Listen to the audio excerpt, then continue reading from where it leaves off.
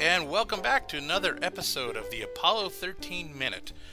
Every day we break down another minute of the classic Ron Howard film, Apollo 13, one of the probably best and well-done space movies of all time. I'm one of your hosts, Chris Henry of the EA Aviation Museum, and joining me is your other host, Jim O'Kane of TVDads.com. And we are very fortunate to have someone who knows more about Apollo and Saturn and just about every other name that's used in the NASA programs. I'm here with Dr. Charlie Chasin from the University of Texas at Arlington. He's the director of the classic studies here, and he's got a lot of books on the subject, and he's read them all. So, Charlie, welcome aboard. Well, thank you so much. It's true that I do have a lot of books. I never claimed to have read any one of them. Let's make that clear. Well, you're better than Google in this department, I would have to say. Oh, high praise indeed. Well, even better than Wikipedia, maybe. Yeah. Get out of town. You just I'm blushing now. Wow. Well, we're going on about the nomenclature, which we really haven't touched on much in the show. All of the von Braun rockets, except for the Redstone, of course, which was named by the Army, usually carry names of Greek and Roman mythology, and it's probably a good time to go through where how these names relate to the program itself. Most famous, of course, here would be the name of the program, Apollo. And Charlie, where does Apollo fit in the pantheon of Zeus and company? Well, he is one of Zeus's sons, and he's an especially close relation to Zeus. He reveals the word of Zeus in his oracle at Delphi. He's a god who wears many hats, or whatever the Greek equivalent of hats may be. One of the peculiar things that tracing his attachment to the sun is not as easy as it might seem. I mean, this is how, in modern times, certainly in the medieval period and the Renaissance, Apollo was identified with the sun. When you get back into the classical period, it's kind of hard to figure this out. And one theory that I like is that, in fact, it's only because his twin sister, Artemis, was associated with the moon. Artemis was associated with labor and delivery of women, so that the moon's 28-day cycle was related to the female cycle. And for this reason, Artemis is associated with the moon, and it seems that just by the luck of the draw or peer pressure, Apollo comes to be associated with the sun. I mean, as far as I'm concerned, the evidence for this doesn't show up until late 5th century AD and so on. But as I've said, in the medieval period, the Renaissance, and into modern times, Apollo's association with the sun is solid. Yeah, Apollo, is definitely the most important part here, but also the other half of the Apollo-Saturn project is Saturn. So I guess the next thing to talk about would be Saturn. How does Saturn fit in on all this? Well, Saturn was king of the universe before Zeus rose to power. And actually, there are varying images of Saturn. One has him as king during a golden age, when human lives were like the lives of gods. They were healthy. They didn't age. They didn't have to work the fields. Kind of a Garden of Eden. Exactly. Yes. So that's the positive side of Saturn, and then there is the rather more savage side of Saturn. I'm not sure this is relevant to the program, but that's the one in which Saturn, is the savage precursor to Zeus, and perhaps what he's best known for is devouring his own children. Okay. He had overthrown his own father, had in fact castrated his own father, so he feared the same thing might happen. Who was Saturn's father? Uranus, or the sky. Yeah. Oh, okay, wow. Yeah, so that's a darker path than we might want to go down here. No, interesting. But I mean, it's interesting that Saturn, who is a Titan, is a follow-on to the Gemini program, which was on the shoulders of Titan missiles. So it seems like that. Of course, that doesn't go all the way back, because then and then we get Atlas, who wasn't he also in the? He was a Titan. He was a Titan there. So Right. all the Yes. Titans, Atlas, Titan itself, and Saturn would be the booster that are. Basically, everybody is on the shoulders of a Titan of some type. So now, in this particular mission, in Apollo 13, we're talking about previous ships had been named simple things like Spider and Gumdrop for Apollo 9, which is the shape of the ships. I mean, the lunar module looked like a spider, and the command module looked like, actually, to me, it always looked like a Hershey's Kiss. So, and then Apollo 10 had Charlie Brown and Snoopy, so they were familiar characters. Apollo 11, of course, being representing the nation that had sent it, they used Columbia, which is representation of America, and Eagle, the symbol of the United States. Apollo 12, being an all-Navy crew, used Intrepid, which was a famous naval vessel, and Yankee Clipper, which was another famous vessel of speed. And so Lovell and his crew moved back to more traditional names, similar to what they had named the boosters before in the program. So they went with Aquarius, the lunar module, and Odyssey, the command module. So Aquarius is an interesting term. Mostly, I think the reason they picked it mostly was because of the familiarity of Age of Aquarius and Hare was being out at the same time. And I'm not exactly sure if I understand astrological ages, but the age of Aquarius is generally right about now, is how they figure things. Sounds good to me. Yeah, okay. I'm out of my depth now. Yeah, Right, no, really. well, let's get back to the original Aquarius, who is Aquarius is a water bearer or Ganymede. Maybe. Yeah. So, okay. so in fact, the constellations go back to Babylonian times. And my understanding is that in Babylonian tradition, you have the very ancient god Ea, and although he goes by other names, and he's the god of the subterranean freshwater ocean. So he provides fresh water for mankind in the entire world. And he was often represented by the Babylonians as lying down with a vase that was overflowing with water. So this makes perfect sense to me. Then when you get into Greek, and the Greeks try to attach some of their mythological figures, things get a little squishy, let's say. Yeah, so Ganymede you mentioned, who was the most beautiful boy, the Brad Pitt of his time, and Zeus, who had a sharp eye for a well-turned male ankle as well as a female ankle, saw this kid and said, "Ooh, I want him." So he brought him up to Olympus, where he served as Zeus's cupbearer. Now the idea of pouring water, how we get to that. I mean, I was reading something online, the sort of source I tell my students never to use, that suggested that in time Ganymede became really tired of being Zeus's water bearer. So he poured out all the water, and it fell onto Earth and caused a flood, which is kind of universal, interesting. Yeah. And it brings up another possible association. I was reading that Deucalion, son of Prometheus and one of two survivors of the flood, that is the flood tradition that we see in the Bible and in Greek mythology as well. He is sometimes referred to as the water bearer. Now, how he's bearing water is anyway. I mean, he's treading water, it seems to me, if he survives the flood.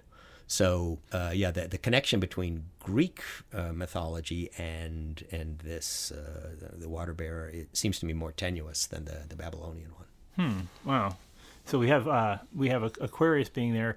I mean, I think mostly they were just trying to get into some kind of mythological representations, and Aquarius in 1970 was probably the most common thought on the minds of at least people who had watched the Grammys and the Tonys the year before. I'd heard that story similar to when they were first coming out with the Man in Space Soonest program, which was the original manned space project.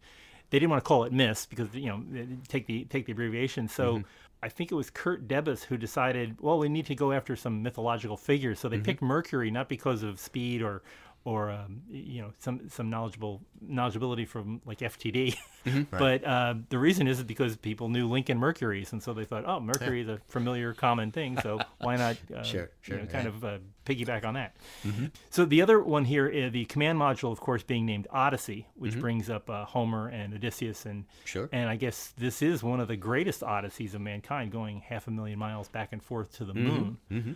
Does Odysseus have relationships with the moon? Is there anything in the Iliad or the Odyssey? Moon. My short answer would be no. I mean, I think it's just the basic idea, of a perilous journey, and there's no guarantee that you'll return from it. Yeah. But but I can't think of any specific associations between Odysseus and the moon in the Odyssey. So I guess it would be. I mean, the shorter walk to where they got it from is probably, since this was probably named in the late '60s, they probably had to come up with names. Why not pick after 2001, which was a space odyssey? Oh yeah, sure. So, absolutely. So yeah. that's probably the more common I think you're absolutely right there. Yeah. So getting a classic attitude from pop culture seems to be common at that time. Mm-hmm, mm-hmm. So it's interesting thinking about how much the gods play in using modern science. I mean, we continue to this day. We're having the current interplanetary ship that they're building right now is Orion, mm-hmm. which is part of the winter sky in our constellation, the Orion 100, probably the most famous constellation, easiest to recognize.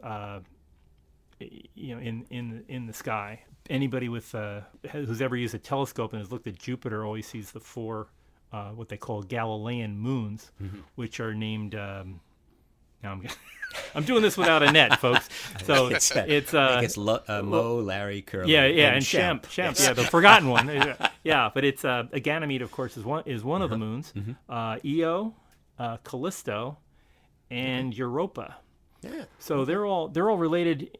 They're kind of either water bearers or handmaidens of Zeus mm-hmm. in one form or another. Mm-hmm. The only one that I know a story of with there is Callisto was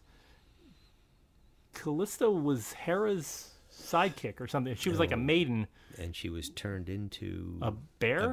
A bear, right. Yeah. And she was pregnant with Zeus's child. Mm-hmm. And who wasn't? It's a swan, it's a bear, a heifer, whatever. But she, if I remember correctly, her husband, I want to say, was a hunter as well. And he killed her. He was going to kill her, but I think Zeus put her in the sky. So that's where we get Ursa Major, part of the Big Dipper. It's all coming together nicely now. Just one big circle there. And Zeus, king of the planets out there, has all these little stories going on mm-hmm. in the sky. All his mistresses. It's a crowded sky. Yeah. And Hera was wife number that intrigue, the palace intrigue there. Hera was wife number 3. Is that right? Well, there are a lot of them. Okay, yeah. So she was one of Hesiod had one of 7 or 8, in fact. Oh boy. Okay, it's good to be king. Yeah. But it's just like watching As the World Turns. I mean, there's so much stuff going on there. So many opportunities for naming. I mean, they're going to just have to come up with more missiles just to cover all these things. Absolutely. We had, and of course the follow-up that was going to happen that never happened was Ares, which of course was the mm-hmm. Greek version of Mars, and we had the Ares 1 and the Ares 5, and that's all been canceled. But who knows? The names haven't been used yet.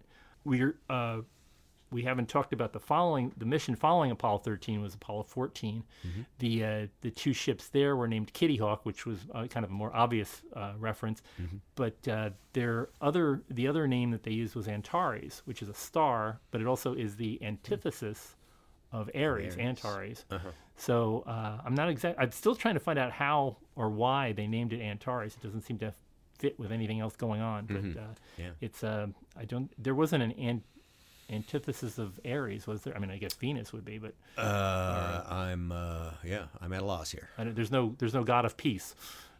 Oh, there is actually, but okay. But not named Antares. Irene, source of our word Irene. Oh, okay. Yeah. Wow. The stuff I don't know could fill this room that we're sitting in. This palatial room. Yes. As we sit in our wingback chairs and with our snifters and cigars. Snifters and cigars in our smoking jackets. But Chris, you're missing a lot down here. It sounds like it, man. I got to come down there and do a live one with you Oh, guys. definitely. Now, Charlie, you are of an age like I am. Yes. And do you remember? Even more so, I yes. suspect. Yeah. Do you remember the Apollo 13 mission? Do you remember following along when that was going on? That would be 1970. 1970. Gee, April. I'm just trying to remember. Boy. The Earth was cooling. Then the dinosaurs came. Yeah. I'm embarrassed to say I don't remember a great deal about it. No. I'm just trying to remember what 19. I would have been 18 years. Yeah, there's no reason for me to remember anything from the year I was 18. Yeah, I'm it was sure. busy high school years. This was. Do you remember Apollo 11? Do you remember where you were when Apollo 11 landed on the moon? Yes, I can remember sitting on the floor watching TV with my sister and one of her roommates from college, for whom I had a thing. But but nobody will ever hear this, I hope, or at least not one small step at a my time. sister would be so disappointed to hear this. Well, have to send her a note and let her know when this is being aired. Really? Well, it was a good time. I was a kid, and I remember watching Apollo 11 and looking out the window at the setting moon and thinking there's people walking on the moon. And it's just an interesting feeling. Chris, this was after the time of all this, but he gets to hear geezers like us chat about the moon days. Yeah. Yep. And have you ever get to see a rocket launch? I don't know if. Have I ever seen a rocket launch? Live? Have you ever been? Absolutely not. No. Okay. No. Put that on the bucket not list. that I am philosophically opposed. No. Never had the opportunity. Someday, visiting professor, University of Titusville, you get down there and. Although my wife actually worked for a company that made rockets for the. Really? Yeah. And that's the full extent of my knowledge of that. So there's at least an oblique family connection there. Wow. Now, what brought you? I mean, we usually talk about aircraft and space exploration and things like that, but what brought you to the classics? Well, how did you wind up being a classics professor? Simply because I went to a Jesuit high school. Oh, that's right, BC, right? Did you BC High, right? Yeah. And you had to take 4 years of Latin, and 3 years of Greek were available. And not knowing any better, I wandered into Greek class, and I haven't wandered away since. Ah, okay. Well, it all worked out. So kind of. As I look around with this palatial office, yes. You finally found a place for all your books. That's the best part. So, yeah. It's fascinating. I mean, this is it's an aspect of space history that a lot of people kind of overlook. There's so many different names. I have never found a proper background for one of the targets for the Gemini project was a target called Agena. And other than being named after a star, do you know any? What's the name again? Agena, Agena. Agena. Well, there's a Greek island, Aegina. Aegina? Okay. Anything of particular note happened there, or? Gee, we just visited. We took some kids to Greece last winter, and I visited Aegina for the first time. There's a beautiful temple there to apparently a local goddess named, unsurprisingly, Aegina. Aegina, okay. For a while, they were great. They were kind of rivals of the Athenians, in fact, and it seems that they had kind of rival. Building programs going on. Oh, okay. Whose plinths were the largest? And exactly. Okay. Exactly. Yeah. Edifice complex. Yeah. And Aegina, as you might imagine, another mistress of Zeus. Ah, okay. But that's about as far as I can take you, I'm afraid. Oh, okay. The only thing I read about Agena is how the U.S. pronouncement of it is, NASA pronounces it, was that it was named after a star in the southern sky. I don't know why. It was a bright star, but it's not like a finding star. But anyway, it's a good. Maybe the island is a good place for rendezvous, which is what that was about. Well, this has been very illuminating. I'm glad we could delve into something that's not often talked about in space history circles, except what do they call that? Trivia contest. And we'll probably. I'm not sure if we'll come up with more things, but maybe we'll be back for more questions later as that would be great. Things we're on. But, I've enjoyed it. But Charlie, thank you so much for being here. If for folks wanting to talk back to us, we are always available on the social media networks. You can find us on Facebook at what is that thing again? Oh yeah, the Apollo 13 Mission Control. And on Twitter, of course, Apollo 13 Minute. You can, if you want to get previous episodes of this and listen to all of our scintillating conversations, you can find it at apollo13minute.com, apollo13minute.com, or go to iTunes or Google Play and type in Apollo 13 Minute, and you can subscribe and get us delivered hot and fresh every day, Monday through Friday. We will be back next time with more interesting topics, and something terrible seems to be getting ready to happen, so stay tuned. Looks like we're coming up on Los Asegel in about 30 seconds, so we'll see you here next time on the Apollo 13 Minute.